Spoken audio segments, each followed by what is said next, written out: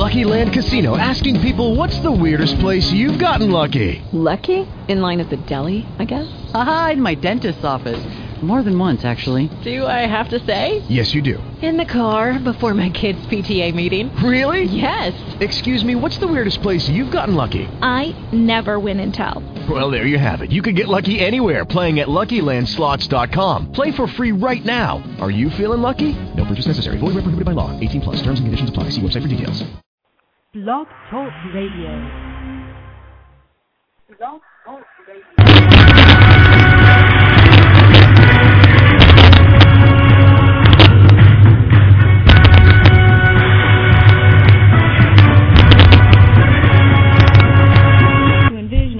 White folks, without white folks, and be able to raise the question, what is it that we're going to do independent of white people? It is very, very hard for us to envision a world without white people. But we cannot create our own agenda until and unless we can define an agenda that can envision a world in which they don't exist. Now we have to wake up and come back to the reality of them. But certainly when we talk about a future, we have to talk about a future from our point of view and our historical understanding of reality. Majwo, Habargani, Salbona, Nangadef, Anisogama, Hetepu, Indamana, Indamanesh, peace, war, Pan-African greetings, family. This is Kamal Makasi Tahuti, and you have entered Africa's Reascension. As we do every show, we will start with an apae, or libation, which deliberately calls upon the energies of our African gods, our African spirit forces, and the forces of those yet born to guide and bless this endeavor. I go, Odumakuman, Inyame Wa, Treaty Upon, Olorun, Obatila, Asar, Bejensa,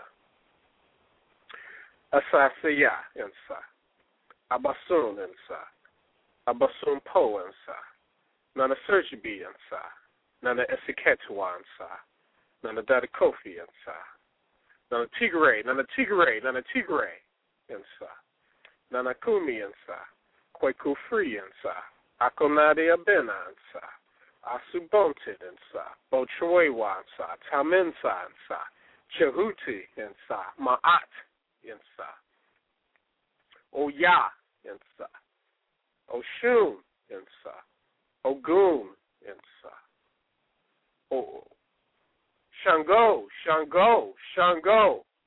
Ensa. Nananom Ensamanfo Ensa. Ensamanfo Abasu Fao Ensa.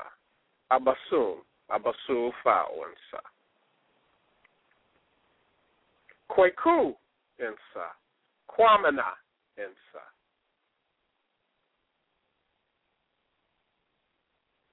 Charles Destorans Ensa.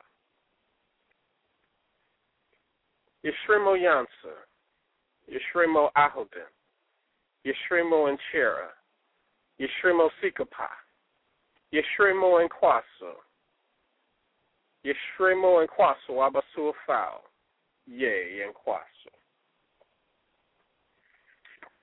I ask you, Odumakuman, Inyamewa, Treaty Upon, to use me and this forum to impart clarity and cultural consistency to all within the sound of my voice.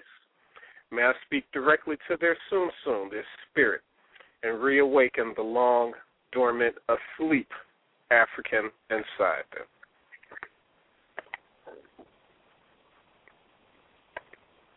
Medasi Pa, Medasi Bio, Mo Piafo, Mo Ne Casa, Medasi Nanano. Yo, Madasi Nanano. All right. I'm Kamal. This is Africa's Reascension. And what you just heard was in the tradition of the Akan and a pie or libation, which is an ancient practice that is still done to this day in all rural traditional areas throughout the continent. Past, present, and future become one, as those of tomorrow look upon what we are doing now and drawing strength from and doing the rituals of yesterday. Now, for regular listeners who hear the beginning, you towards the end, middle end, you may have heard three extra names: Kwaku, Kwabena, and Charles Desjardins. I'm adding those three in specifically for tonight's show because those were three of the leaders of the enslaved Afrikan revolt, the largest one that has been deliberately swept under the rug of the United States. Cost upwards to 500 stolen Africans, took arms, took cane knives, took whatever they had, and rose up and killed caucasoids and burned down plantations and did what they needed to do for freedom. And so I definitely wanted to call upon their names and their energy for tonight's talk. Tonight is Resistance to Enslavement, Phase 3, Part 1, on foreign soil. We've been doing basically what I'm calling the Resistance Lecture Series. Phase 1 dealt with our resistance on the continent because we did resist these crackers and fools of our own ilk who were helping caucasoids, but we did resist. Of course, some resisted better than others, and some had better strategies of resistance than others, but just the fact of us resisting over on the continent was the most salient point.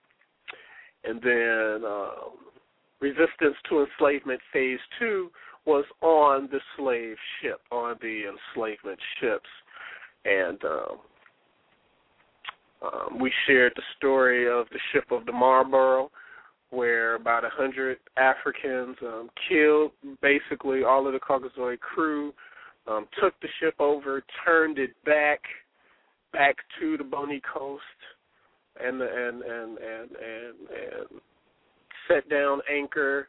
And after a little bit of internal struggles, if you will, we recaptured our freedom. We got back down on the ship, went to shore, and went back home. So that group, at least at that time, was not enslaved. And that particular caucasoid who put that book together went through, about 493 shipboard insurrections. All of them were not successful, unfortunately, but towards the end of that lecture, we went through ship by ship as much as we could, and went through, where the documents took us as far as the name of the ship, where it was coming from Europe, where it was going to, or where it went in Africa, and if they were able to take over the ship and if they got their freedom, again, as much as the documents as this caucasoid pulled together. That was Phase 2. Tonight and tomorrow, next week, we will be dealing with Phase 3. Once we did get over here, we still resisted. So we resisted on the continent, we resisted on the ships, and then when they got us over here, we resisted over here too.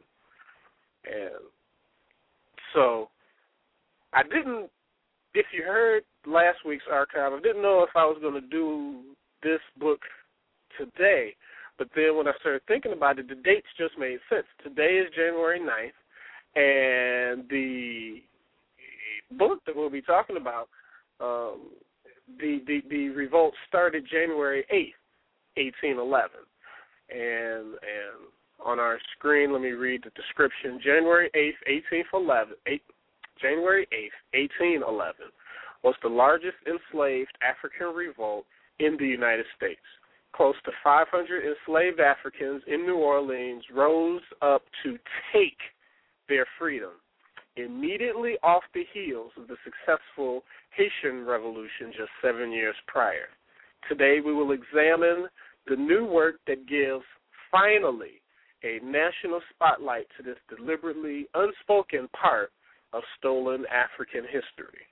American Uprising by caucasoid Daniel Rassmussen. Also, and I hope to remember to repeat this, for anyone listening who will be or is in the D.C., Maryland, or Virginia area, this Saturday coming up, I think it's the 15th, at 6 o'clock at Politics and Prose. They're at 5015 Connecticut Avenue Northwest. The author, the caucasoid author of the book we'll be talking about tonight, Daniel Rassmussen, will be there from about 6 o'clock to 8 o'clock. And so, again, if you're in the area, it's free. If you're in the D.C., Virginia, Maryland area, come on through and check it out. I'll definitely be in attendance. And I've also seen that with the release of the book, he's doing book tours, so I know he'll be in New York. I don't know if I didn't check to see if he has a website with all his tour dates or whatnot. But as far as having our history and knowing our stuff and what happened, we need to get a hold of this book, American Uprising, the untold story of America's largest slave revolt. And so, again, if you're in the D.C., Maryland, or Virginia area, this Saturday, I think it's the 15th, at 6 o'clock at Politics and Prose, 5015 Connecticut Avenue Northwest. Daniel Rassmussen will be there speaking on his book from 6 until about 7:30, something like that. So, we will play a promo and play a song, depending on what Blog Talk has left me with, and then we'll move right into it. There's a lot of good information that's in this book, and within this 2-hour program, I like to get it all out so then we can focus on maybe some Maroons or some other enslaved African insurrections in America or other places. I got so much information. We could do a whole show on Jamaica. I got Black Rebels with us doing stuff in Jamaica. I got another book on slave revolts in Puerto Rico. Then, of course, got stuff here in the States.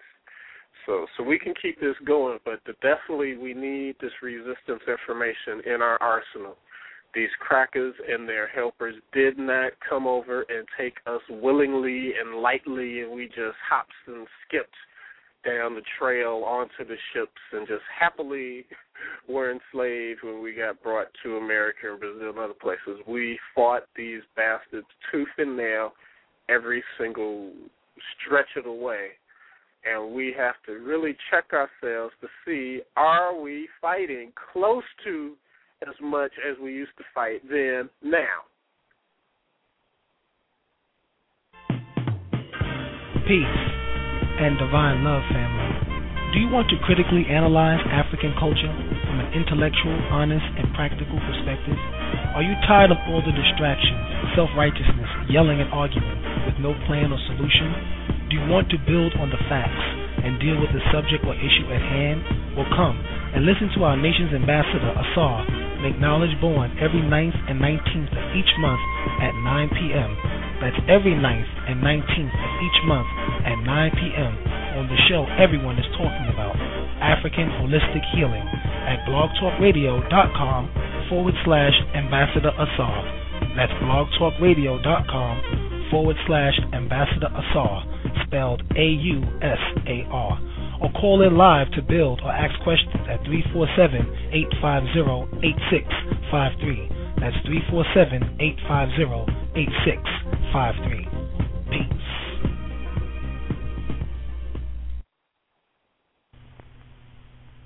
Yo, right, great grandfather killed my great-great-grandfather, and your white great-grandfather sold my great-grandfather, and your white grandfather raped my grandmother, and your father stole, cheated, lied, and robbed my father. What kind of a fool would I have to be to say, come, my friend, to the white daughter and son?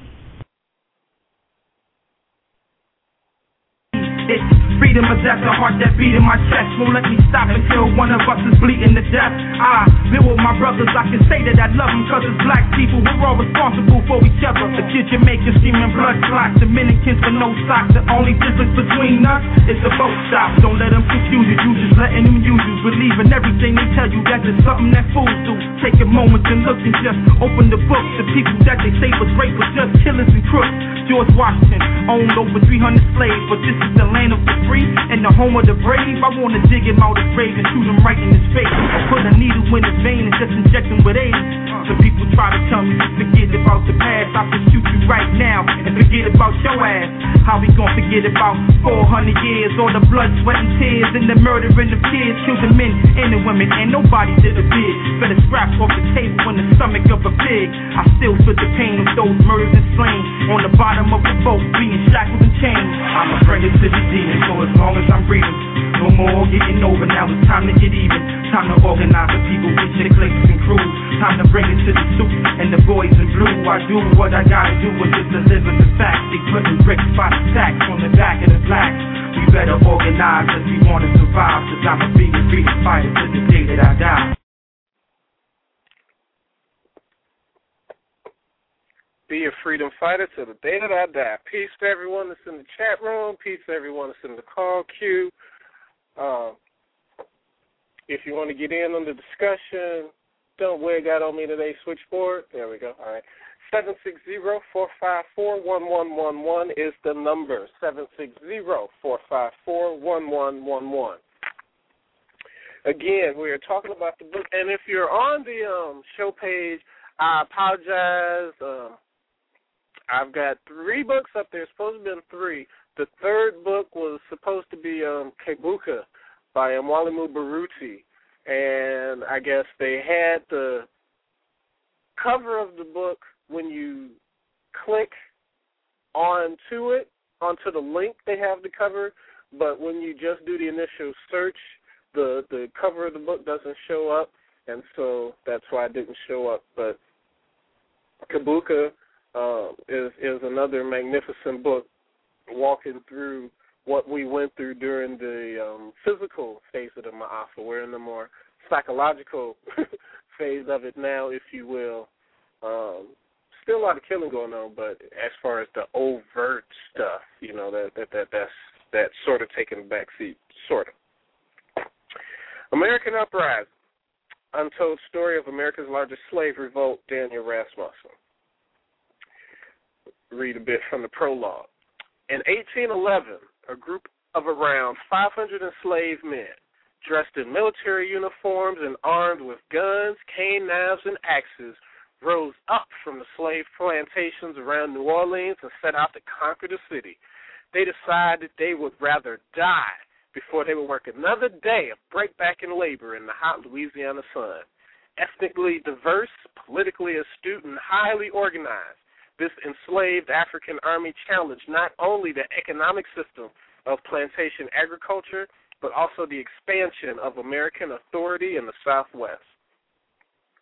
Their January march represented the largest act of armed resistance against slavery in the history of the United States, and one of the defining moments in the history of New Orleans and, indeed, the nation.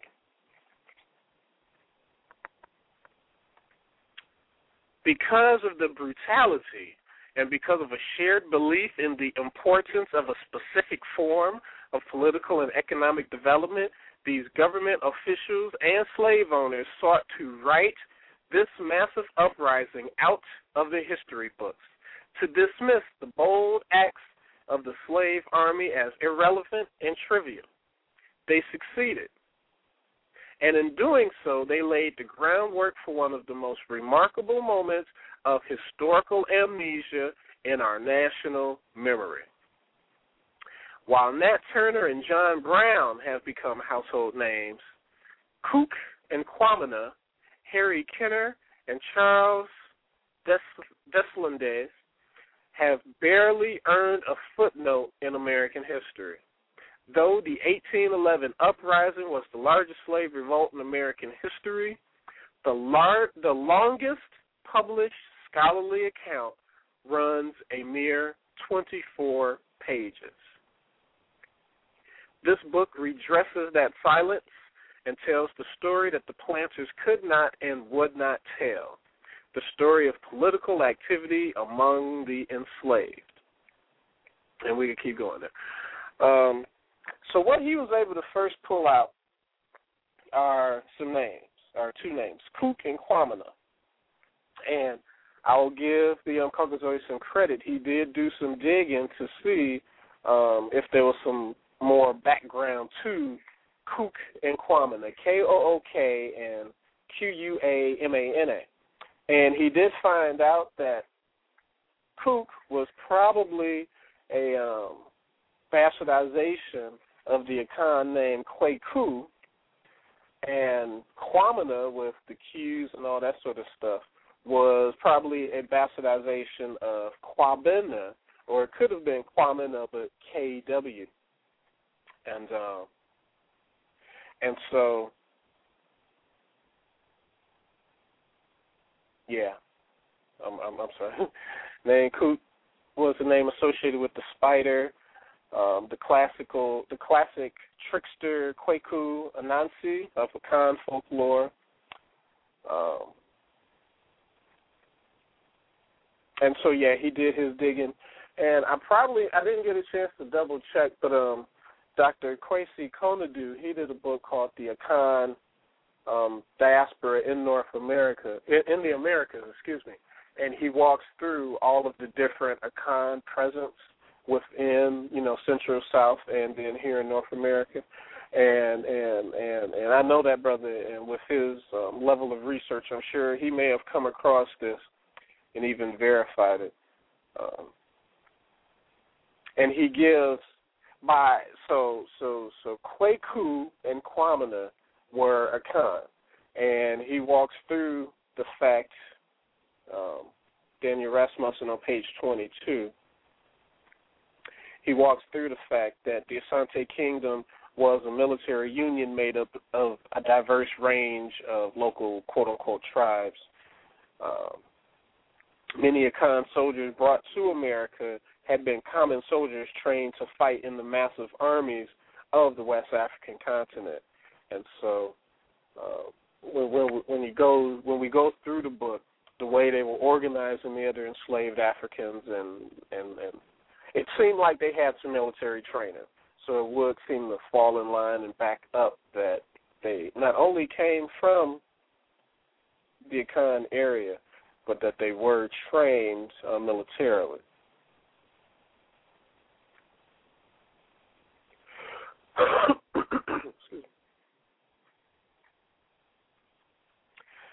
It's this book. There's so much good stuff that's in here.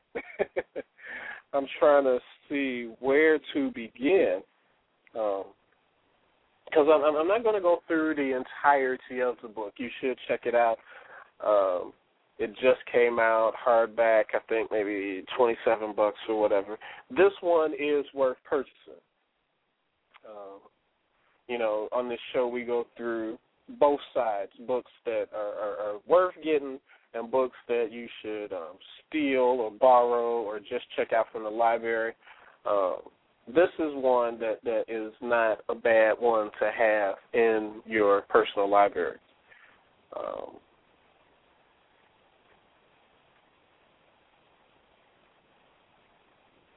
Now, I had jumped ahead in a show beforehand and shared this, but I want to go ahead and reshare it.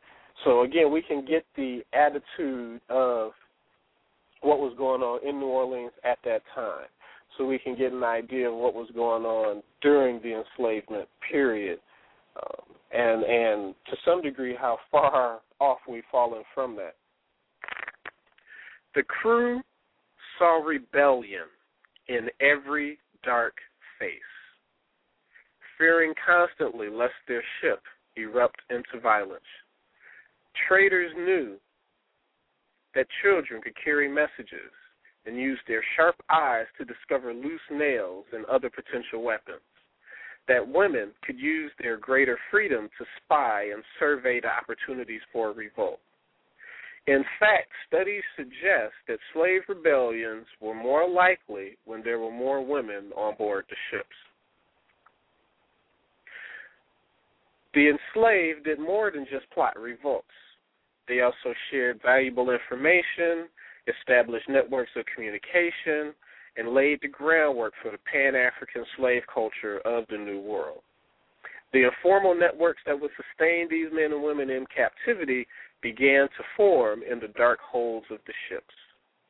The slaves shared their histories, established bonds of trust and affection, and speculated constantly on what might await them at their destination.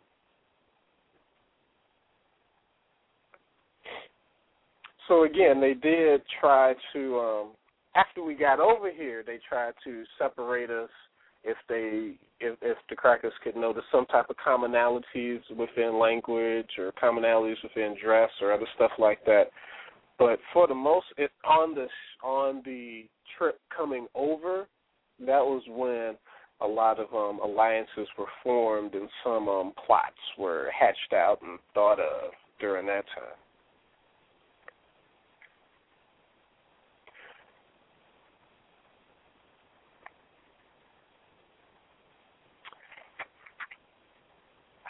So much.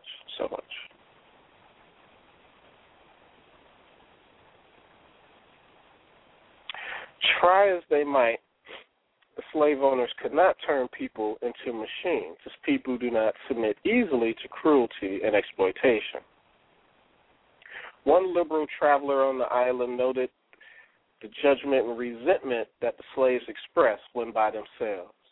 One has to hear with what warmth and what volubility, and at the same time with what precision of ideas and accuracy of judgment, this creature, heavy and taciturn all day, now squatting before his fire, tells stories, talks, gesticulates, argues, passes opinions, approves or condemns both his master and everyone who surrounds him, one traveler wrote. Now, Mr. Rassmussen says this: had this traveler been an African, he might have discovered much more in his journals.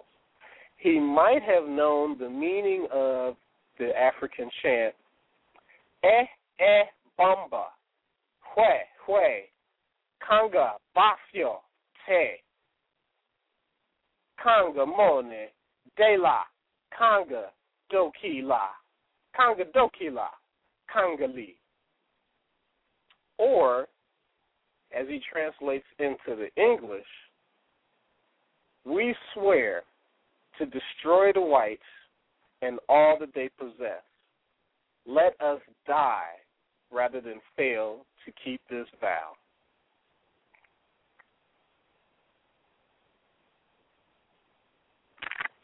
We swear to destroy the whites and all that they possess. Let us die rather than fail to keep this vow.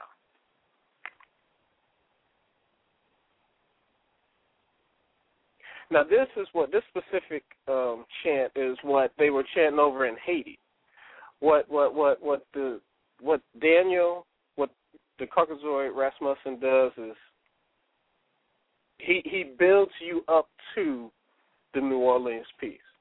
So he has a chapter dealing with what the Ma'afa was like, what child enslavement was like, as best as a white boy could.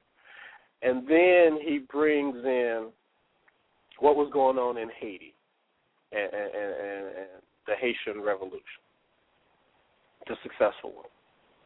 And then he brings you up, and then he talks about what was going on in America and how, quote-unquote America, how New Orleans was, a newly forming nation, and how there was some stuff also going on down in Florida. There was, the Seminole Wars down there, and so there was some discontent in the Southwest, and the Army, the American Army at that time was already stretched thin from fighting over in the Southwest and fighting some other places.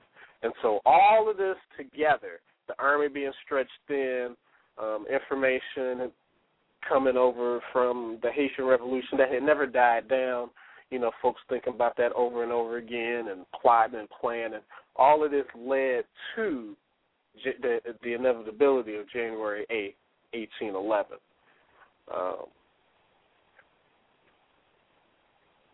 So that particular chant that I just stated was something that came from the Haitian Rebellion. And we can never forget the words that Boukman shared. His translation of it is, the God of the white man calls him to commit crimes. Our God asks only good works of us. But this God, who is so good, orders revenge. He will direct our hands. He will aid us. Throw away the image of the God of the whites who thirsts for our tears, and listen to the voice of liberty that speaks in the hearts of us all. So just doing this as a backdrop so we can get an idea of the psychological aspect of what was going on during that time, and how the information did trickle over to Louisiana, did trickle over to New Orleans.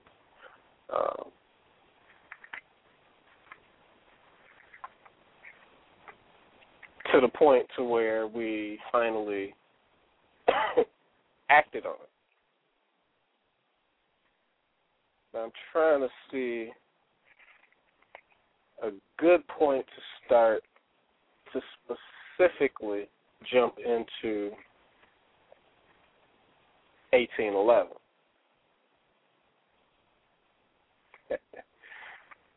Y'all got to get this book.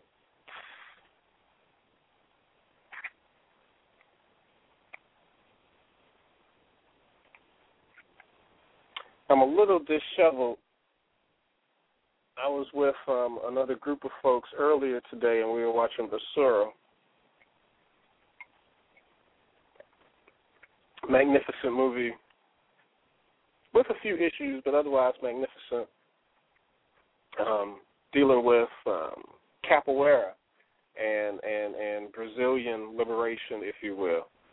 And so I got in a bit late, so I apologize for not being as organized as I usually would like to be.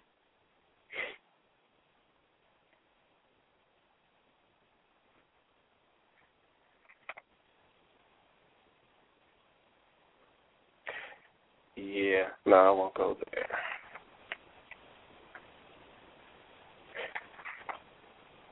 Okay. So now, I've introduced everyone to Kwaku and to Kwamina. Another prominent person in the 1811 enslaved African revolt, and I'm sure I'm butchering his last name, but his name was Charles Deslandes.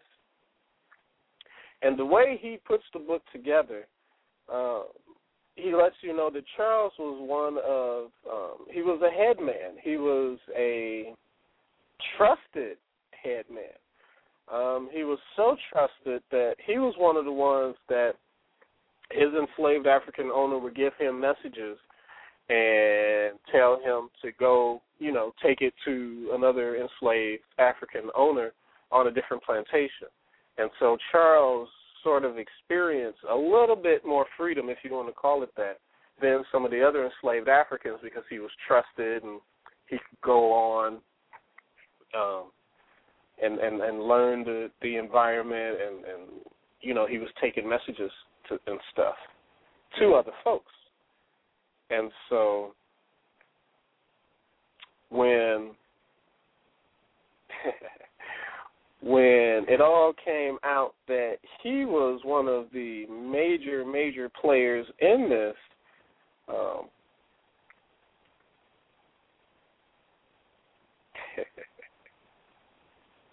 let me go here. In fact, this is on page 84, talking about Charles.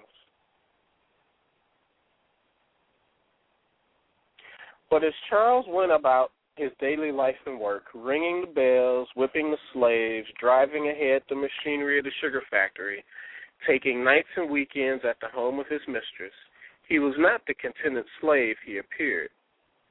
In fact, he was using his authority, his relative freedom, not on the behalf of his master, but rather to push his own agenda.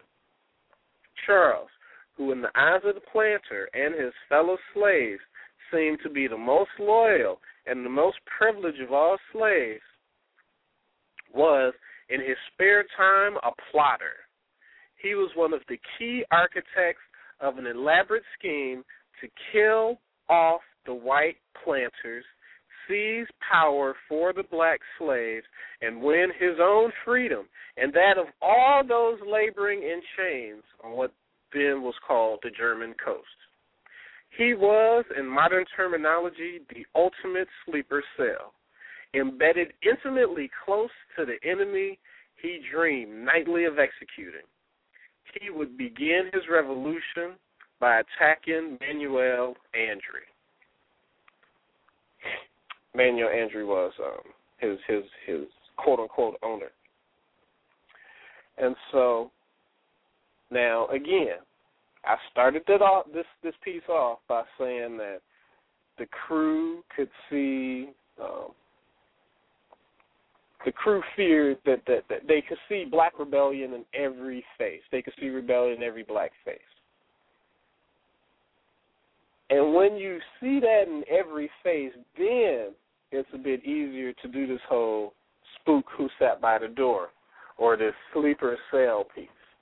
But too many folks went that rhetorical route in the 60s to the point where now I don't think if it's even feasible now. I'm going on record as saying this. Let me move this closer to my mouth. No, Obama is not a sleeper cell for black people. No, Obama is not the spook who sat beside the door.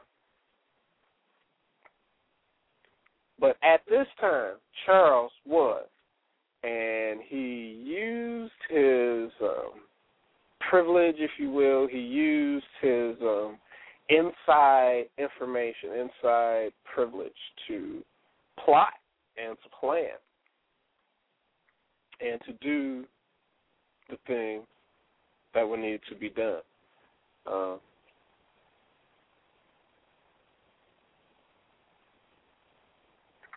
So,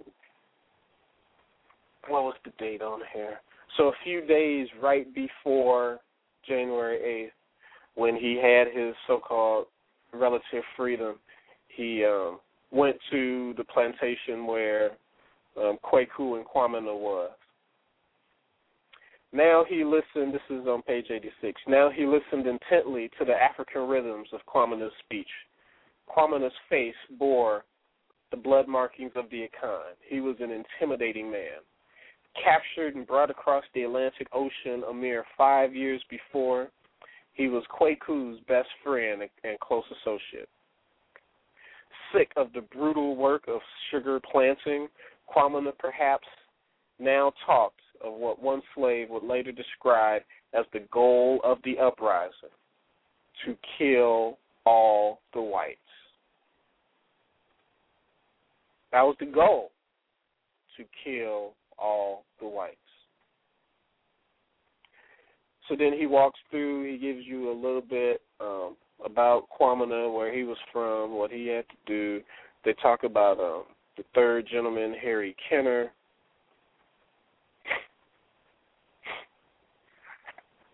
And then, of course, they go more into Kwaku.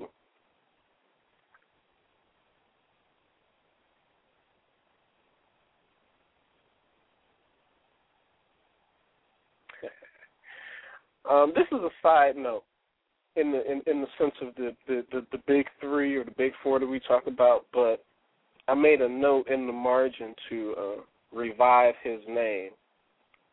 So let me read this. In the 1780s, the slave Juan Malo from the Arendsburg plantation on the German coast led a thriving maroon colony in the swamps below New Orleans. Saint Malo, as he named himself, was reported to have buried his axe into a tree near his colony and declared, "Woe to the white man who passed this boundary." Saint Malo and his men, reportedly numbering over 100, repeatedly repelled the raiders sent by the Spanish government who came into the swamps on Pyrenees, armed to the teeth with guns. Excuse me. The Maroons built extensive networks of slaves on the plantations that provided them with food and tipped them off about impending raids. Eventually, the Spanish grew so incensed by St. Malo's independence and the threat he posed to the slave plantation that they sent a massive force of militiamen into the swamps in 1783. The militia, following the tip from a spy, or I would add sellout, came upon the unsuspecting Maroons and opened fire. This time their expedition succeeded. They captured a wounded St. Malo and brought him back to New Orleans. On June 19, 1784, the Spanish hung St. Malo in the center of New Orleans, creating a martyr and a folk hero for the German coast slaves. So again, another person that I personally haven't heard of, and I'd love to know if there's any records of his real name, but Juan Malo, or Saint Malo, was the leader of a Maroon group in New Orleans who was doing the damn thing for about 3-4 years, and then damn sellouts, as usual, messed stuff up. Messed stuff up.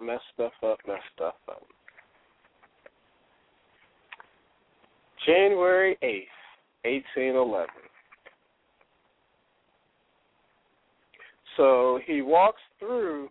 I mean, while there wasn't a lot of public, I guess, information from all the historians and stuff, he went to New Orleans, and in certain parts of New Orleans, every year they have a remembrance ceremony, if you will, for this particular revolt. And there have been books self-published that were done talking about this, and so he lists those in his bibliography. And then, just like any writer would do, I won't say embellish, but if he couldn't get a specific, what word am I looking for? If he couldn't get a specific description or occurrence, Rassmussen would go to a similar one and then use that and sort of go back and forth. I don't really know if that makes sense right now. But he did this caucasoid did his homework. I give him that, and he filled in stuff admirably where the historical information was lacking. He did a good job with that versus pulling stuff out of his butt, versus kowtowing to the European audience, if you will.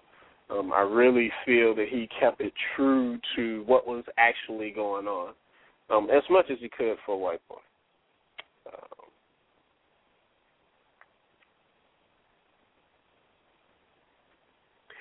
So the first place where they hit, of course, was Charles Deslondes, his plantation. That's where it started. On the night of January 8th, the rain continued to come down. Water coursed along the wood roofs of the slave quarters, drowning their staccato voices with streaming, rushing noise. 25 dark faces looked on as Charles laid out the plan and gave some final words of encouragement. Every man assembled knew that his presence meant a near-death sentence if the revolt failed. No slave revolt in Louisiana had ever before been successful, and the punishment for failed rebellion was clear: torture, decapitation, and one's head upon a spike. Yet with the planters distracted by Carnival and the American military fighting the Spanish past Baton Rouge, the enslaved Africans believed they just might have a chance.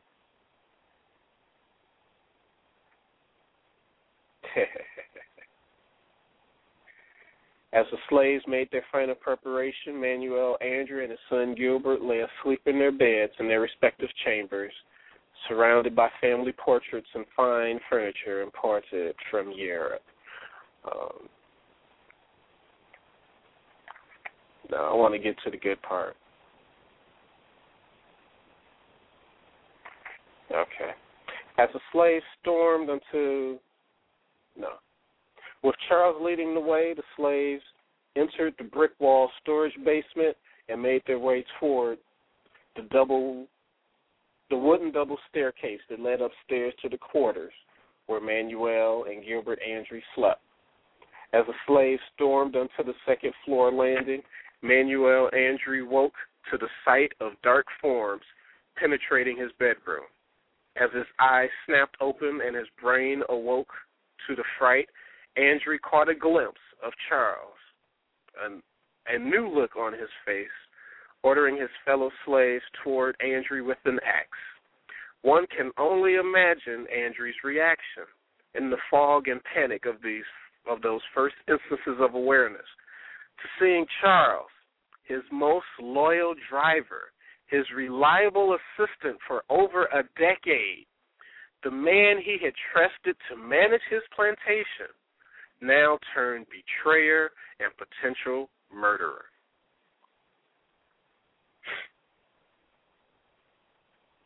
His mind clouded by fear and anger, Andrew's eyes fixed on Charles's axe, a plantation tool transmuted into an icon of a violent insurrection. As the slaves surged towards him, Andrew leapt from his bed. The slave stood between him and the staircase was his only way of escape. Andrew made the decision to act, charging towards the surprised slaves. As he rushed through the crowd of rebels, the slaves lunged at him, slicing his passing body with 3 long cuts. Excuse me. But somehow Andrew made it past. He hurled himself toward the staircase, turning his head only to catch a most horrifying sight: the slaves swinging their axes into his dying son's body. Pursued by a pack of angry rebels, Andrew could not stop. He could not turn back. With the blood-curdling vision of his son's death emblazoned in his mind, his adrenaline took over. He ran for his life.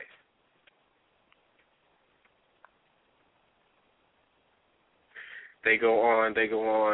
Asked later why he had left the Andrew plantation that night, the rebel Jupiter replied, they naming us after planets and shit, Jupiter. He replied that he wanted to go to the city to kill whites. Charles and his men began to march. Charles shouted, "On to New Orleans," and the newly formed rebel army shouted it right back. The revolt had begun. As the 25 rebels gathered guns, knives, and horses on the Andrew plantation, rumors of insurrection flashed like lightning through the German coast. On to New Orleans. On to New Orleans.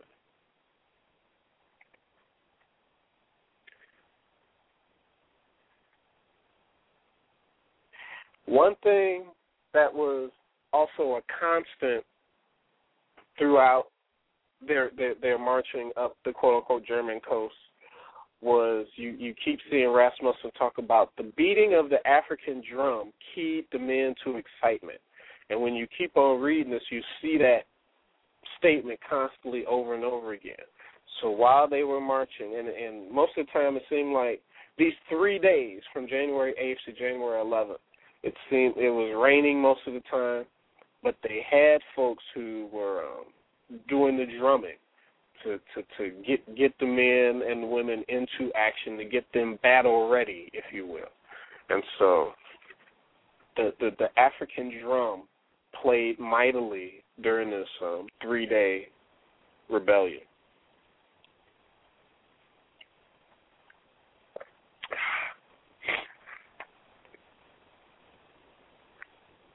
And, of course, unfortunately, there's stories in here of sellouts, of folks who tried to tell about what was going on and to try to protect themselves. In the beginning, in the beginnings, of course, it did not help. In a few instances, it unfortunately helped the enslaved African owner get away and get his family out so they wouldn't be chopped up and hacked up, unfortunately. But again, I think you're always going to have sellouts. It's just a matter of managing them. But we have to build up the loyal forces a bit more, because I think right now, I would say the sellouts outnumber those who are loyal to total Abibi Fahoudie, total African liberation. So we have to work on that.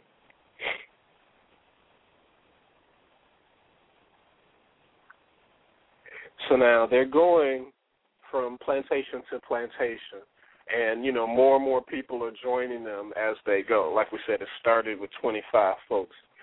And so, some of the enslaved Africans were sort of shocked to see this happening. And to see these white folks run into the swamps and running away versus dealing with confrontation. So page 105, I think this is. The planters' decision to flee emboldened the rebels. The slaves were not used to seeing black men using violence to control white men, and the effect was intoxicating. Freedom or death, they shouted. Impressed slaves rallied to the rebel flag. I would say we're still not used to it. The slaves were not used to seeing black men using violence to control white men, and the effect was intoxicating. We're still not used to it, and it's a damn shame. We might need to get a bit more used to it. But anyway.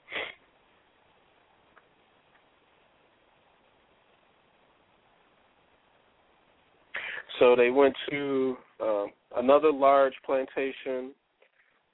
I hate this English language, and I hate French even more. Trepagnier,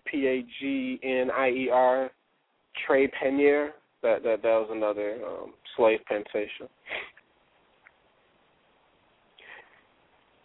He saw the enslaved. He saw the folks coming, but he didn't think that they posed much of a threat. And so he sent his wife and his children out to the swamps, and they, begged him, come with us. And so, of course, being cocky, he refused. Sending them off, 108, he resolutely loaded his fowling pieces with buckshots. Amid the bitter chill of January rain, he locked his doors and took a position on the second-floor gallery. There he waited for the slaves to arrive. He didn't have to wait long. In the morning light, he could see the smoke of 4 or 5 burning plantations curling into the sky. He could hear the ominous beat of the Afrikan drums pounding and pounding. But as far as this account, he was not afraid. He had heard similar drums at slave dances, and he imagined he would be more than a match for a ragtag band of slaves. Quickened by the shouts and calls of the rebels, Trey Panier did not expect to see what he saw next. Around the bend of the levee came a venerable army, divided into companies, each under an officer. Black men in militia uniforms advanced toward his plantation. Marching along the levee, they shook their fists and their weapons in the air.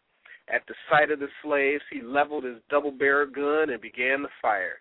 The smoke of his weapon engulfed the second-floor gallery that skirted his mansion. Buckshots were notoriously inaccurate, and the smoke obscured the shooter's visibility. But Trey Panier hoped the slaves would be intimidated by his presence and turn back.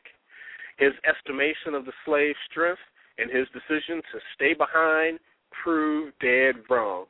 Kwaku led a party behind the plantation house up to the second story. As other slaves lit the fire to the foundations, Kwaku took his axe and hacked Francois Trey Panier to pieces. Local legend has it that Gustave, too, swung an axe, enacting final vengeance for years of patronizing mistreatment.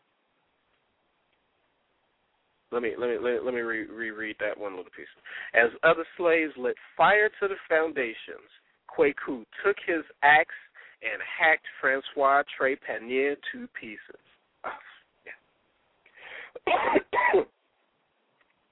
The rebel army had passed its first test.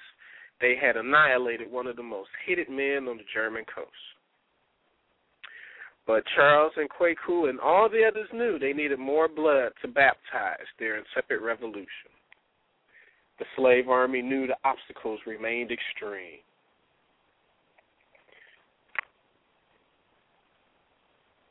Oh, man, we're running out of time. Folks got their hand up. See, I got into too much stuff here. Yeah, we got to keep going.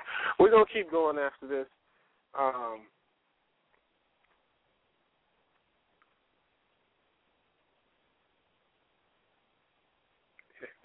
Yeah, we're gonna keep going. So for anyone who's listening on the computer, please call in 760-454-1111, 760-454-1111.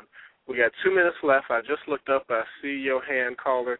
So what I'm going to do is I'm going to play the closing piece. We're going to take the call, and then we're going to continue here. Bibi Fahodie, Total African Liberation.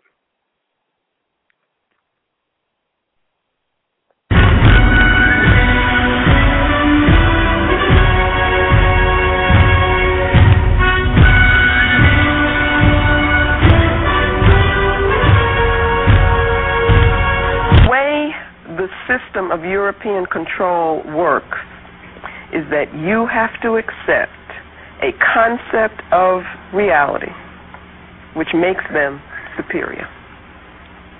If you deny that, their thing will not work, and they will lose their control. 760-454-1111. Got a minute before the switchboard die.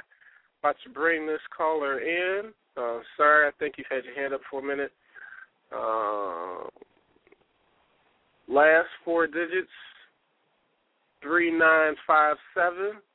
Please give us your name and share your insight. Welcome to Africa's Reascension. Greetings. This is Yao Kepper calling out of New York City. How's it going, brother? Yeah. Fine, brother. Zuri Sana. One thing I came into the call, about maybe 11:30 or so, 11:40. One thing I think is important that you mentioned was the sleeper cell concept. I think that at this point, with all the traders and turncoats and sellouts, that I think that for the most part, many of our people don't even believe that there can be, or anyone is willing to be a spook. And that is horrible if we're actually trying and have an adversary where we're unable to use inside information, if you will, to accomplish leverage and advantage. So the fact that because of turncoats not being dealt with properly, or the lack of confidence of the ability to have what's the word I'm looking for? The ability is lacking. I think we no longer have like, for example, the spook that sat by the door. If you spoke about it to someone now, they would say, "Oh, no one can't do it. It can't be done. It's not true." Right. But every conflict or adversarial situation always has an insider. So I don't understand how, when you hear folks speak, if we can't get inside information, how do we expect to gain leverage and advantage?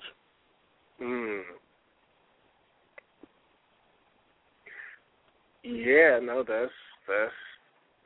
I think that's in the art of war, right? One of the pieces where making sure that you have one of your people on the inside. And, yeah. Absolutely. And if I always question personally if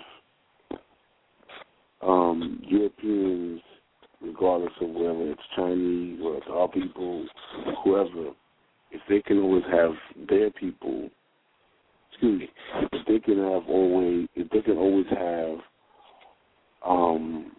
their agenda served by other people, what are we not doing that we're unable to do a similar same thing?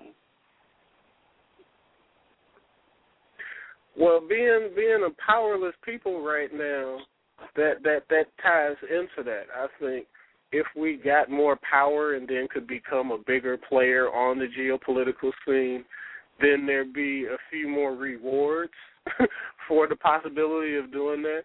I think right now, for whatever reason, we don't see a big reward set in doing that, and so we don't do it. There's two groups of people who have fabricated history, yet who make major moves and have extreme leverage in the world right now. One, are homosexuals. Two, so-called or European Jewish folk. They neither, their history, they don't have the rich history we have. They don't have the ties, the linkages, the ancestors. However, lacking all those things, they may not be in control or they may not be in power, but they absolutely have found ways and means to influence those who do have power to do things on their behalf and for their benefit. And anyone who believes otherwise or doubt what I'm saying is not being honest about what they're seeing. Which means if these group of folk who don't have the cultural ties, don't have the history, don't have the connection and all the things that we have as a people, yet, however, dictate and are able to leverage themselves, that means there's something that we're doing wrong. They don't even have numbers. Well, no, the one thing that I would think both of those groups have that we don't have is a cohesive ideology and a cohesive vision of what they're looking for and looking towards.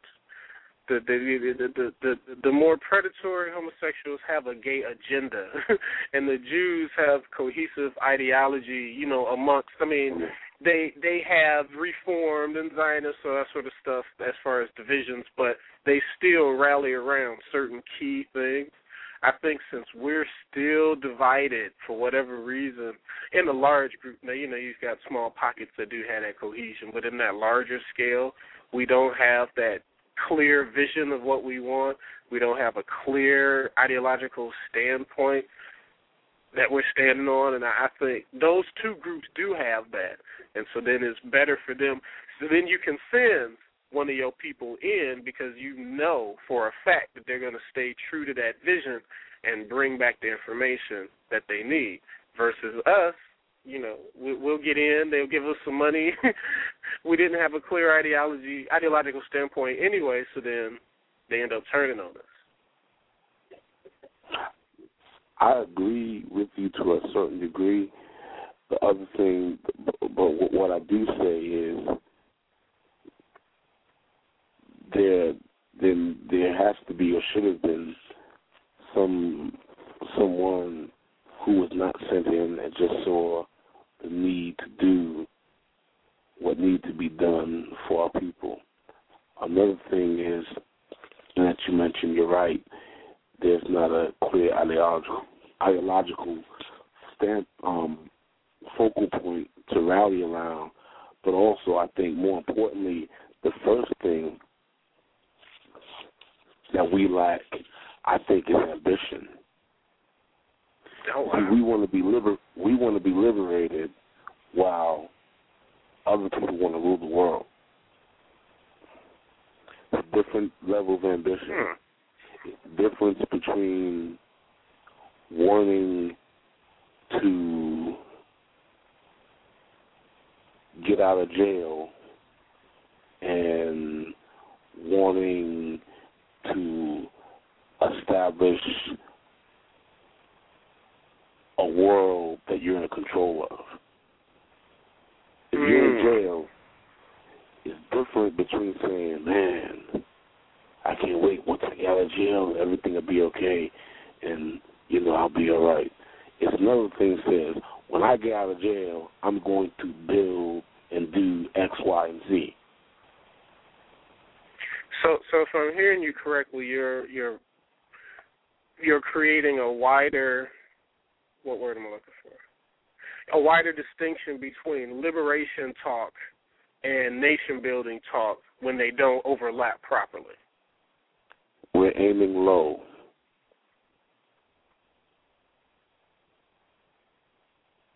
We are aiming low. Because liberation in itself should have, let me say, liberation should have the nation-building piece within it. Now, I'm there with you that a lot of folks don't, and like you say, it's just about getting out of jail. Whew, okay, I'm free, and then that's it. Versus, I'm getting out, and now I'm going to do something to make sure other folks, I don't get back in, other folks look like me, don't get back in. We're going to create something totally different. So liberation should. That's not ruling the world. That's not controlling the world. Even if you're talking about building a nation, that's not controlling the world. And for some reason, you hear people say or even write, well, all we want to do is be able to live in the code. We want to rule, but wrong.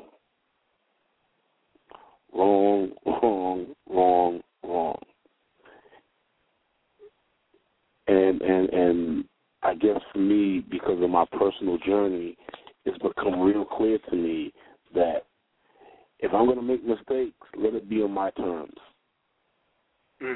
Let me be in charge making mistakes. Not make mistakes based on someone else's terms and, figure out how I'm going to fix it. No. Let me make mistakes on my terms and where I control the situation. We're not trying to control the situation. Our ambition is not to rule and to determine the situation. Our ambition is to be relieved from the current situation and then do our own thing. So now, if you think about it, and it just hit me as I was speaking, we want to be able to be liberated, quote unquote, and do our own thing. However, we know that there are a bunch of other people doing the wrong thing. Mm-hmm. So which means we're willing to leave them to continually do the wrong thing as long as they'll do the wrong thing to us.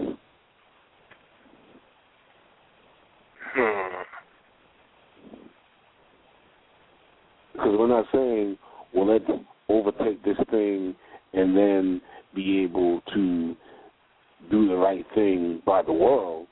Mm-hmm.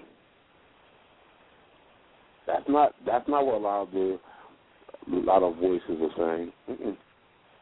Just let me get out of jail and I'm good.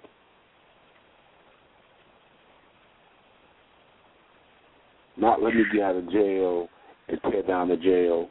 Let me get out of jail and eliminate jails, because I can create a society where jails are not as necessary. Or let me get out of jail and control the situation where I can distribute resources where, people won't find as much of a need or compulsion to be criminal. Let me get out of jail to create a situation where people are more cooperative, or our people are more cooperative and loving to one another, and therefore we're in charge of the situation worldwide. That's not what we're saying.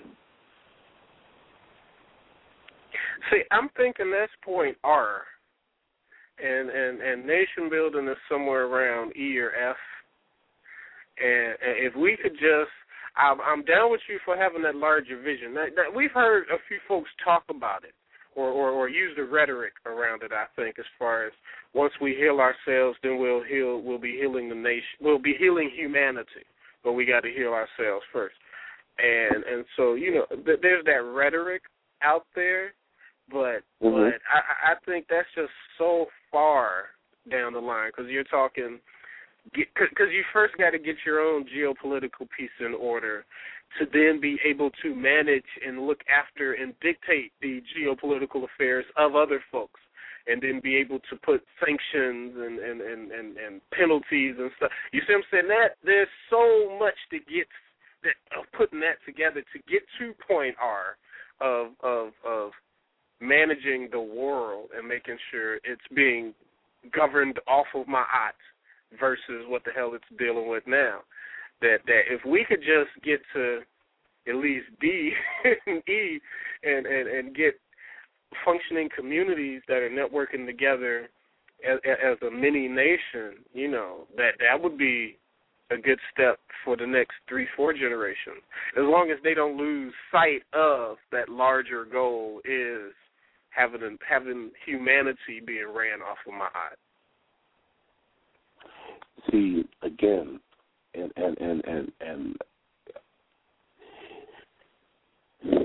is ruling the world even in the plan and in the equation.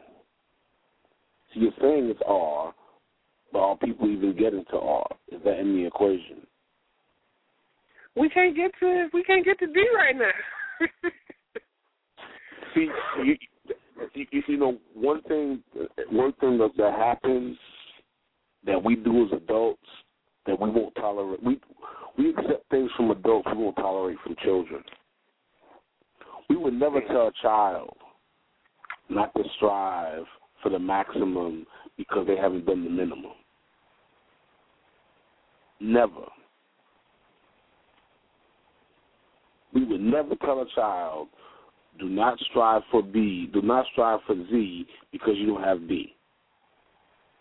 All of a sudden, when we become adults, oh, wait a minute, oh, well, you can't strive for Z until you have B. No. If it doesn't make sense to tell a child what happens when you become adult, it somehow makes a bunch of sense. But for the child and the adult, they're going to want to know how to get to Z. And so we have to, with rhetoric and with actual work, show them the ways of doing that. And again, I'm sure you'd agree with me that the way to get to having humanity being ran on my eye is to first, second or third, get communities functioning autonomously. They link up with other communities, and that creates a mini nation, if you will. And then you have more leveraging power over other folks that are next to you that may not be down what you're doing, but they're tied to you based on trade. They're tied to you based on education. They're tied to you based on you're protecting them. Then you got more leverage. But you can't even get there if you don't have a functioning mini nation, if you don't have a functioning network of communities. So if I'm hearing you right, you're saying make sure we put that larger piece in the dialogue and make sure that's what we're striving for and don't lose sight of it. But the nation-building folks are, at least trying to get those other pieces in play to work up to that larger vision. And I'm not saying that's something that shouldn't be involved in the process. My question is, if we've seen success done, as Baba Mawali, a.k.a. El Hajj Malik El-Sabaz, a.k.a. Malcolm X, a.k.a. Malcolm Little, FKA, excuse me, then these processes that people are speaking about, many times what I've read, they're not referring to points in history where those processes were needed or necessary in another or similar situation where that has happened. Where they say, oh, well, these people first did this and did that, and then that made this viable for them to do this. They're not referring to that because that's not what they did. They're not referring to that. They're not saying, well, this is based on, well, if you do a nation first, this and that. No. They're not saying because the quote-unquote people did this in quote-unquote, well, they did this first and quote-unquote. Because if the study was done on people who were oppressed and how they moved their stuff, the things that we're speaking about that's needed, that's not what they did. Okay, the thing you're talking about, the nation or Nation Islam? No, not Nation Islam. I'm talking about, I'm saying what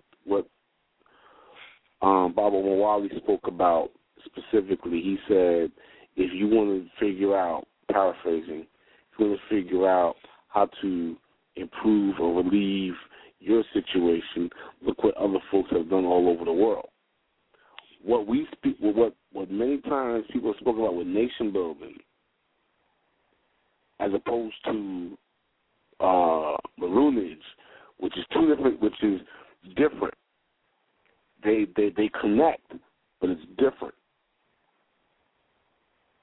It's very, very different because when you're speaking about whether it was Quilombo, whether it was Quilombo, Palmares, it wasn't this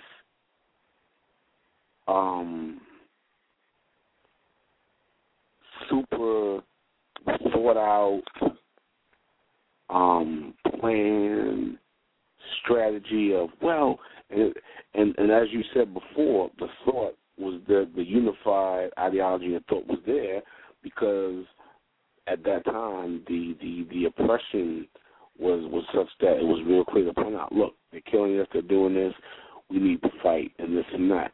And it was only a few. It's not this mass movement that I think a lot of us even subconsciously try to, employ as the way to go. It was not this mass movement. It was a strong movement of a few that gained momentum and moved everyone else like a tidal wave. Tidal wave comes, you got to move. It's not asking you to move. I don't need you to join me. You're gonna move because the wave that has been created forces you to move. And when that movement comes, then other folks have to move with it or follow, whichever term you choose. But if you're just saying, well, if we do this and then that and then this and then that, first, many times what you're talking about is not being forthright in addressing the situation. Like I said earlier, we're in a pressing situation. We're looking more to not be oppressed than to control the situation. That's two different ambitions. And it's one thing to have an ambition and then say, I need to do step one before I get to the final ambition. It's another thing to not have the ambition involved in the equation. Ruling the world is not involved in the equation for what I see for the most part. And in most speech and most conversations, that's not involved in the conversation. Because even if you don't rule the world, at least you're making, a strong influence to how the world moves. We're not even trying to be influential in the world to a certain degree, in my opinion. Because when I look at, as I'm watching more and more the homosexual agenda and what they've done in the last 20 years,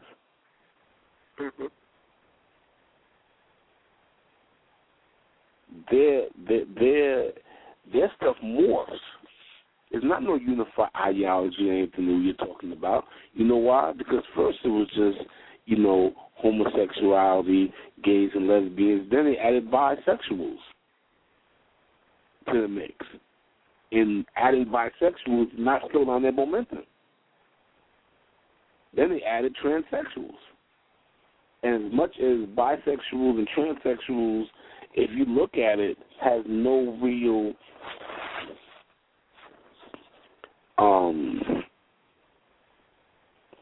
connection to if you were quote-unquote born gay, if you don't even go with that born gay. It became a gay movement to an LBGT movement, or LGBT, lesbian LGBT movement. And it's not slowed down. I'm sorry, what you said? No, I'm just saying a whole bunch of initials, yeah. Exactly. And it has not slowed down. So the premise of the confirmed ideology, no. I'm saying something that's otherwise. They rally around the deviant behavior. They rally around challenging the quote-unquote established gender norms. I mean, no, there are some established ideological, and I don't read the literature, but since I work in a bookstore, I see a lot of it across my vision, if you will, and they are out there publishing their books and having their talks, trying to fully break down every aspect of gender, from neurological science to just sociology to anthropology. They're coming about it from a whole bunch of different angles, and I personally think it's BS, but they've got these multi-pronged approaches. But again, the challenging the established notions of challenging the God-given notions of gender. This is that all those cute little alphabets. That's what they're rallying around. That's at least one thing that they're rallying around. Exactly. They don't want to be tolerated. They want to be accepted as equal. That's a different ambition. This is the comparative difference. They do not want to be tolerated and seen as, okay, we accept that you exist. No. They want to be seen as equal, if not above. And they're only saying equal only because for the nature of the rhetoric. So this is what I talked about, the ambition. Their ambition is greater than just not being oppressed.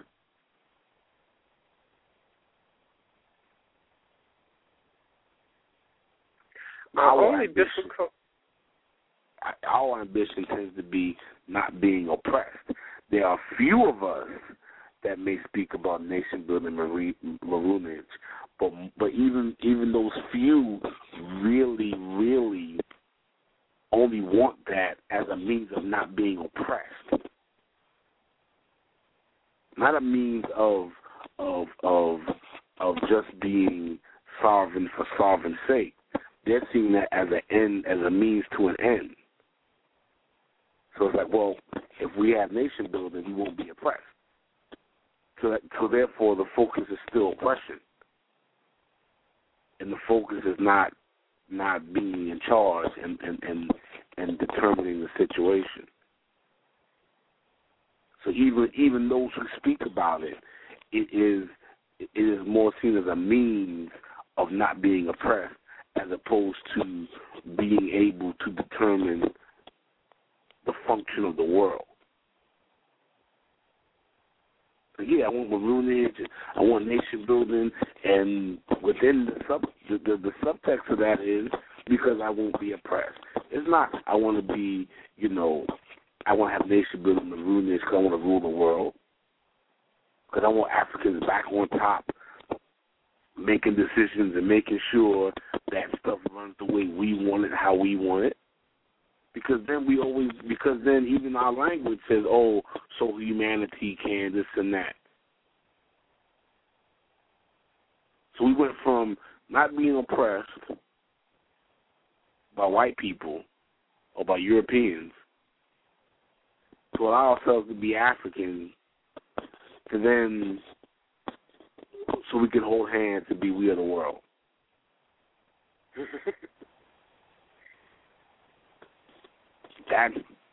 That's from what I've read and from what I've heard, that's what that's what's being promoted. Where if you see quote unquote Zionists, it's real clear. It's like, yo. As a matter of fact, what we don't see, what we don't understand, we're the only people who even our ambition is too low. This is a global competition, and we're trying to get in second place. Is it possible that some of us are just trying to do it in a progression stage?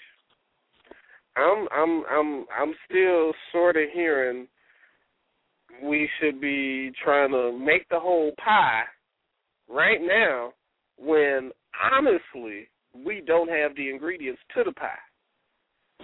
So I'm hearing you, we should be making the pie, but our ingredients are lacking right now.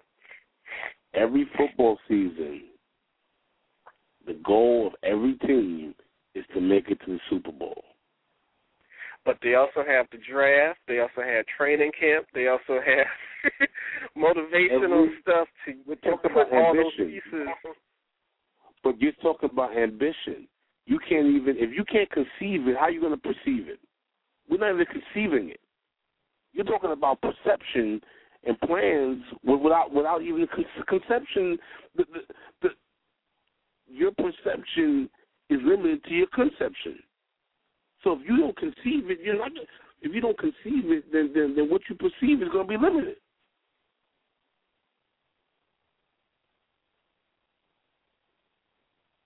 if you don't conceive excellence, if you don't conceive, well, yeah, we're supposed to, then no. Because you're saying we shouldn't think about ruling the world because we can't do this right. And like I said, we wouldn't tell a child that. No, I'm saying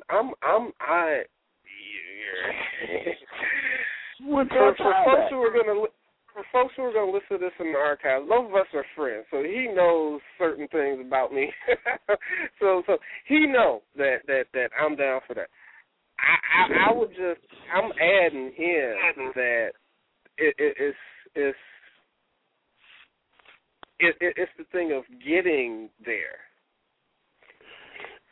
So if you're saying that message needs to be put out more, I'm 100% with you. It's not there. More, you meaning less than what? It's out there. It needs to be there, period. Because in a global, listen, we're in a global economy. The difference is the Europeans have been the people who have been the big dogs ruling the planet. However, other people are now coming into the picture. The Europeans have been the big dog, the champion of everyone. They've been ruling, they've been the big dog. The difference is other people are saying, you know what? We're not trying to just not be under European rule. We're trying to rule the damn world. You think China, what do you think China's doing? You think China says, oh, well, what we want to do is just stop Europeans? No. From controlling our situation? No. You think India says, you know what? No. You think Chavez is saying, oh, we just no. You think Russia? No. Well, the other set of Europeans. No. They're saying we want to control the situation. We want to control not just our situation, but the situation. We want to determine, we understand, see, we don't understand that this is a competition. We don't understand this is a competition. And it's a global competition. Because we're so focused on just the European, we think that once we get past them, it's all good. Like, oh, once we get liberated, then we're okay. Because, of course, India and China, because, of course, China's not, going to colonize Africa. They're just buying up Africa because they're smart, kind business people. So we're so focused on once we get the Europeans out of Africa and once we do this, yeah. But no, the Chinese are cool. We'll let them in. Yeah, they're cool. They're not. They're different. This is a competition. So okay. So let me pose this to you. How do you feel then, with what you've laid out, how do you feel the rhetoric should change, and how do you feel the action aspect should change? The rhetoric should change from, number one, that we need a prepared, autonomous, sustainable solution to move forward in the 21st century. A path, if you will. Little self-promo there. We need to secure our own survival needs and means first. That needs to be primary. Because once you do that, and again, my philosophy is evolution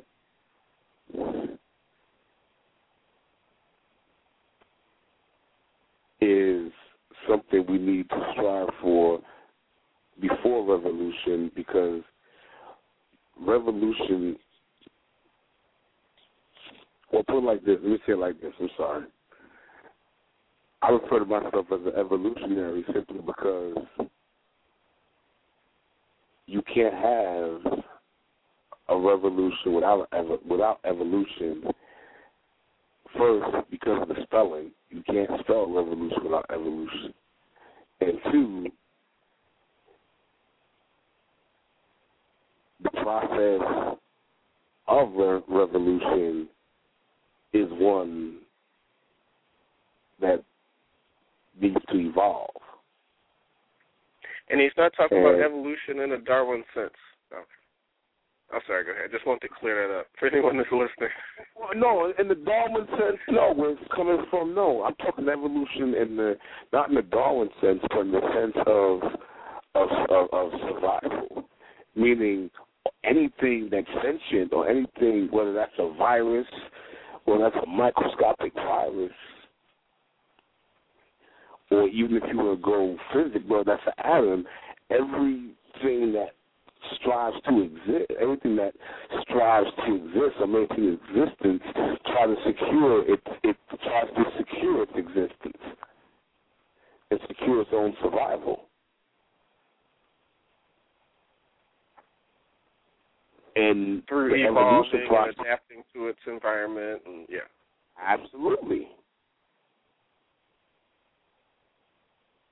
Evolving I just and want to adapting. clear that up for the.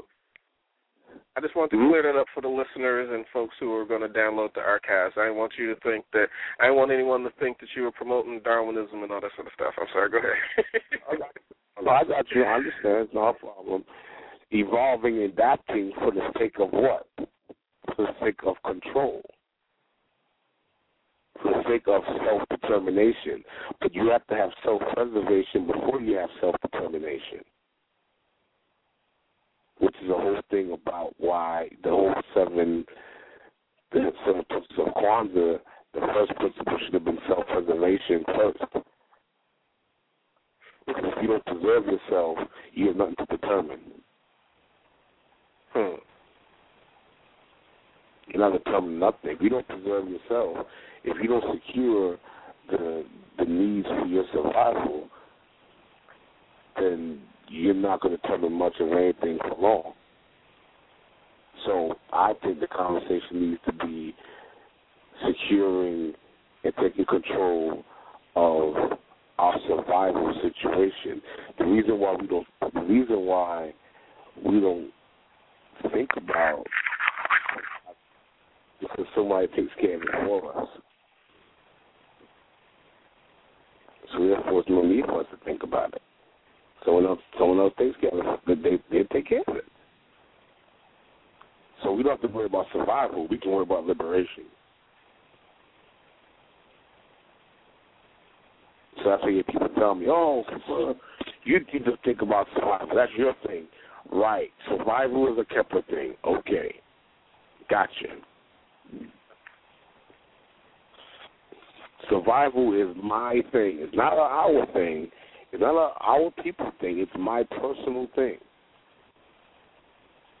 You need to focus on survival, Kepler. The rest of us don't have to, because we're going to focus on liberation. Because our survival is taken care of. You see what kind of schizophrenia we get into? Right. How can we want to topple a system that we depend on to live in order to liberate us? That goes back to the jail thing. There's a difference between wanting to be out of jail to do one thing or to have the jail be less oppressive.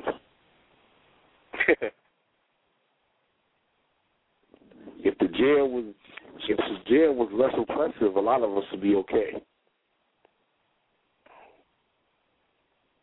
That's why I speak about the ambition of ruling and controlling the situation. Because some people don't want to rule the jail. The last point you made was a bitter pill, but that's a very true pill. If the jail was a bit less oppressive, we'd be more okay with it. I'm still stuck. I'm still stuck somewhere. I'm still stuck at how do you get to envisioning running the world if you're not running your if you're not running yourself, if you're not running your block, if you're not running your family, if you're not running black folks that think like you see what I'm saying?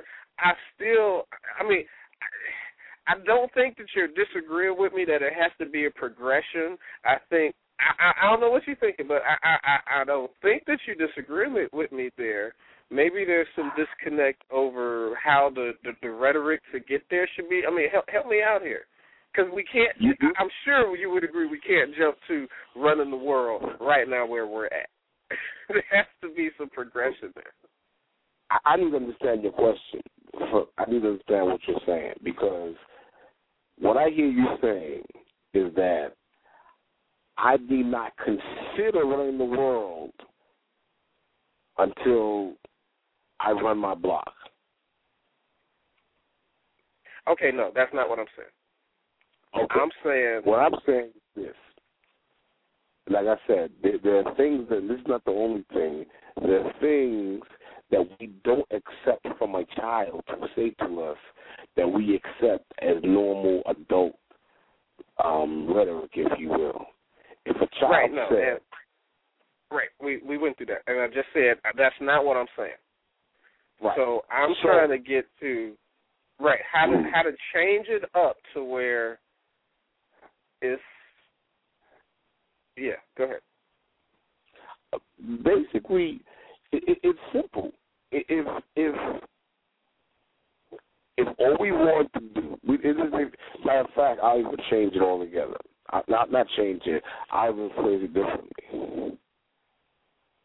If we just wanted to control our survival needs from top to bottom, from beginning to end, food, water, shelter, heat, and the basic needs of survival, if we strived, wow, it's getting late. If we strive to take care of that first, just that, then it becomes real clear that on that progression that you want to control as much of your personal situation as possible and extend that control further than just yourself, if that means having others respond to your influence. But the testing ground for that is the smaller networks, because you know I'm down with you for controlling that from top to bottom. I'm there.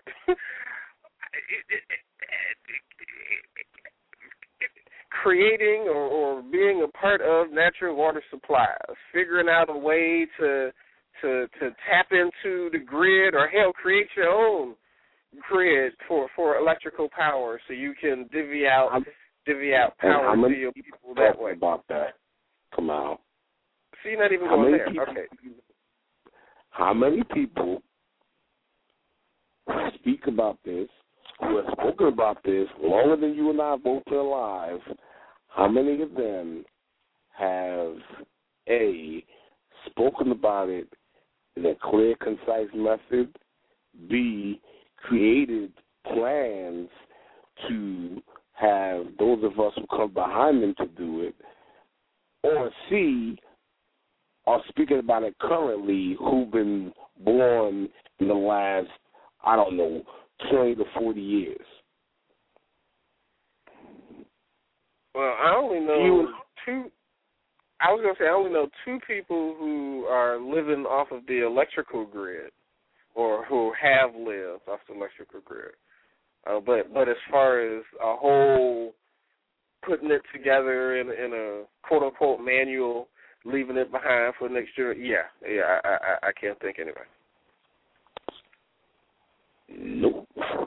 Exactly, which means that as much as revolutionary, as maroonage, as nation building, as many of us want to be, it still means that whether it's subconsciously or whether it's implicit, that we still have to have the system maintain itself for us to even live.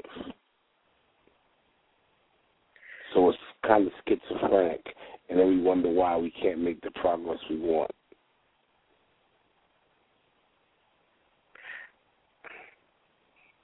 We need the system to exist in order for us to be liberated, because that's our goal.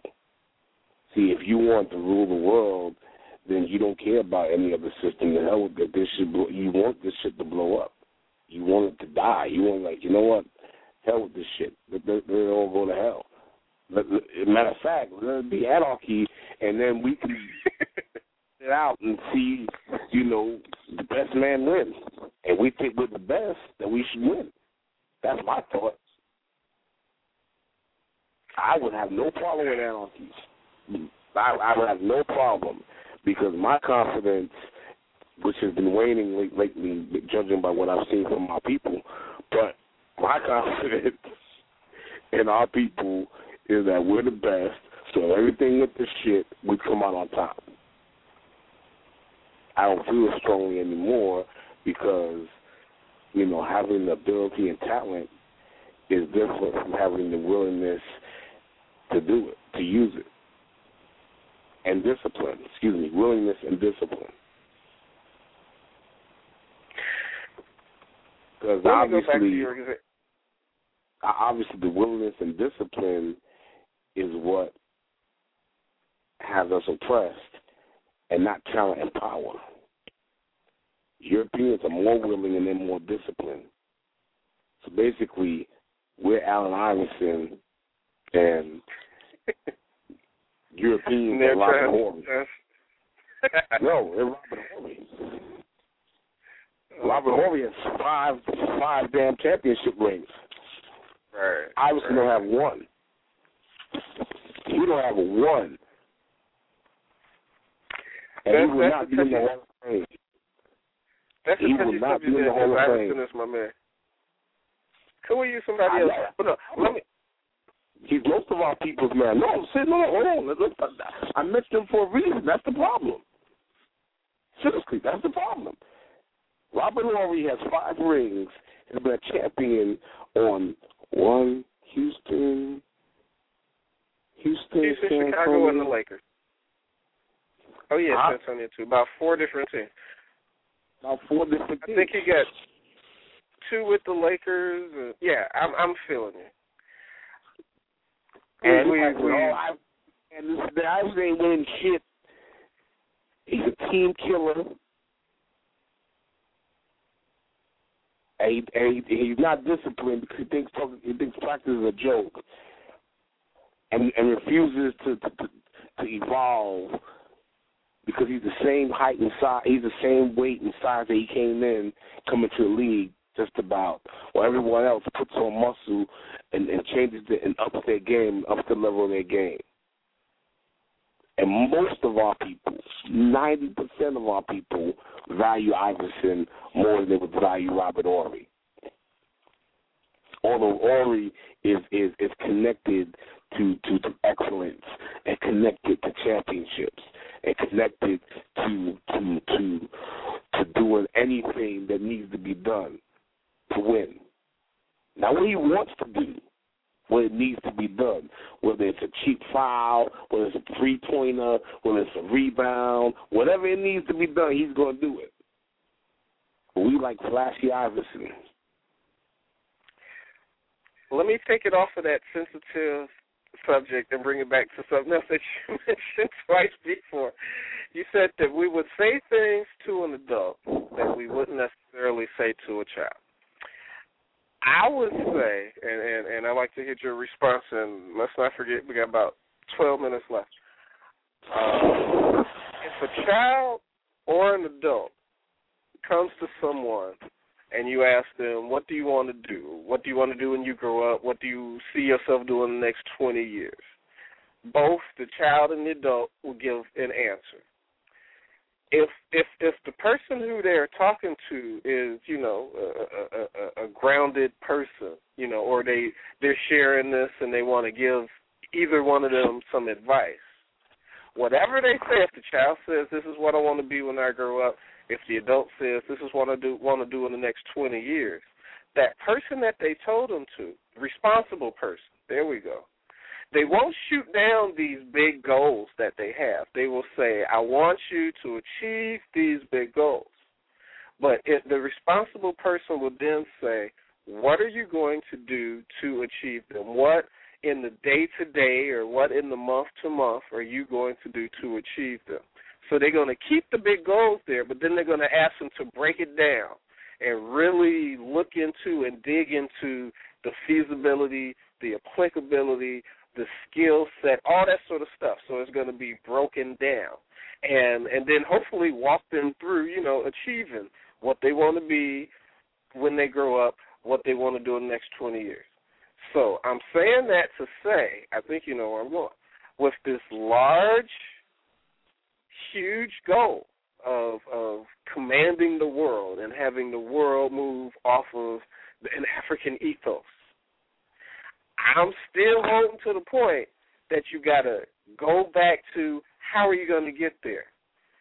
And I know you gave the example of if a group of folks go in saying they want to control all of their needs from the beginning to the end, then that's a way to move towards that.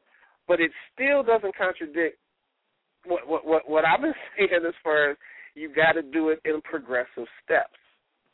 You gotta go through the A and the B and the C to get to that larger piece. And so I'm not okay. I hear what you're saying.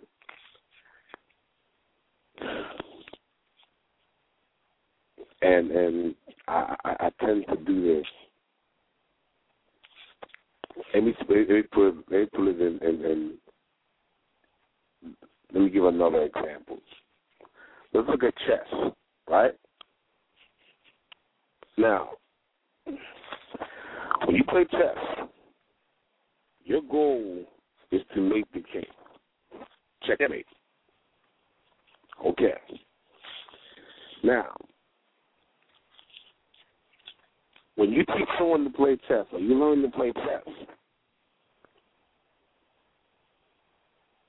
you're not saying, oh, I need to learn every single opening before I can consider winning a game. You take one or two openings and you go and play. That's it. You say, I know one or two, fine.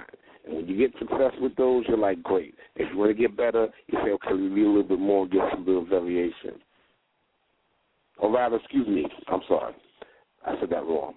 You take one or two opening moves to start. As you would say, using what you're saying, you need to start here. You don't wait to find every single opening and learn every single opening to then say, once I learn every opening, I will then be able to win. No. You say, you know what? I'm going to go with this opening, and this opening I like, and I'm going to use it to win. Or you know what? I got these 2 or 3 different openings to win.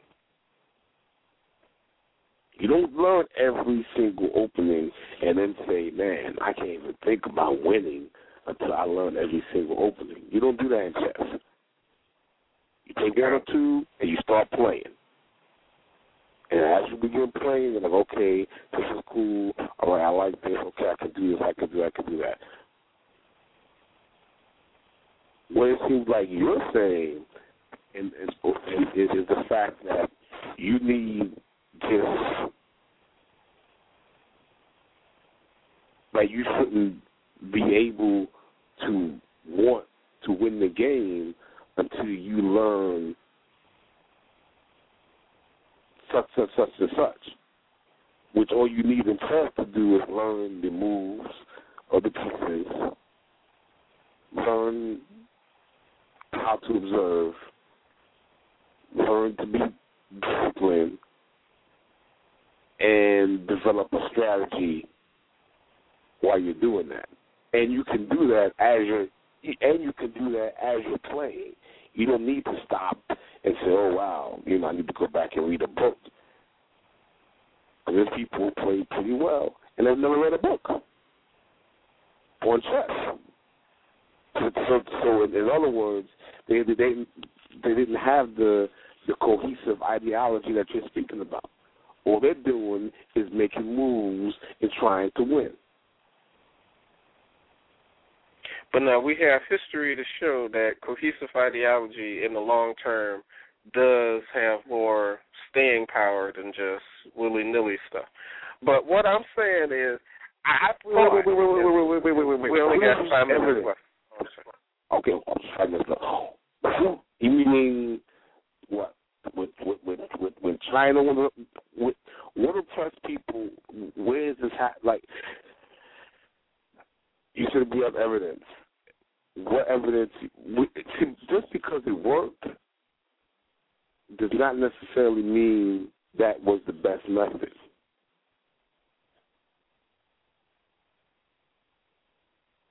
Because if you have other methods that work, that means you have determined what made that the best method for that circumstance as opposed to other circumstances. If different methods work, that means different circumstances allow those methods to be viable. That's why you have so many different chess openings. That's why you have, within chess, you have not just the openings, you have the openings, then you have the middle game, you have tempo, you have a bunch of other variables. But back to what you're saying, which started it first, which is the openings. As many openings as they are, which I don't remember how many they are, but every opening can gain you a win in chess, correct? There's no chess. So therefore, that means that if you have variable openings, that means you have variable ways of winning. Variable ways of winning. Yeah. Variable ways of winning in the short term. Again, the chess analogy can only go so. The chess analogy can only go so far when you then expand it to human beings and larger geopolitical ramifications. I mean, if we want to talk about Germany and Hitler, if we want to talk about Mao, if we want to talk about Stalin from that angle, if we want to talk about Shaka Zulu and what he did, if we want to talk about the Sante Confederation, getting folks together within some type of, whether it's wrong or right, cohesive ideology, a cohesive ideological framework. I'm trying to think of a group that didn't have any type of ideological ties that has done something that lasted longer than 50, 60, 70 years. I can't think of that example, but I just mentioned a few other examples at least that had some type of modicum of success because they did have that ideological coherency. I mean, the Shaka was beating the British down until that last particular battle, but he had to fight and go in and pull people in and get them to be like, look, we can't beat these fools as small, disparate groups. We need one large group here.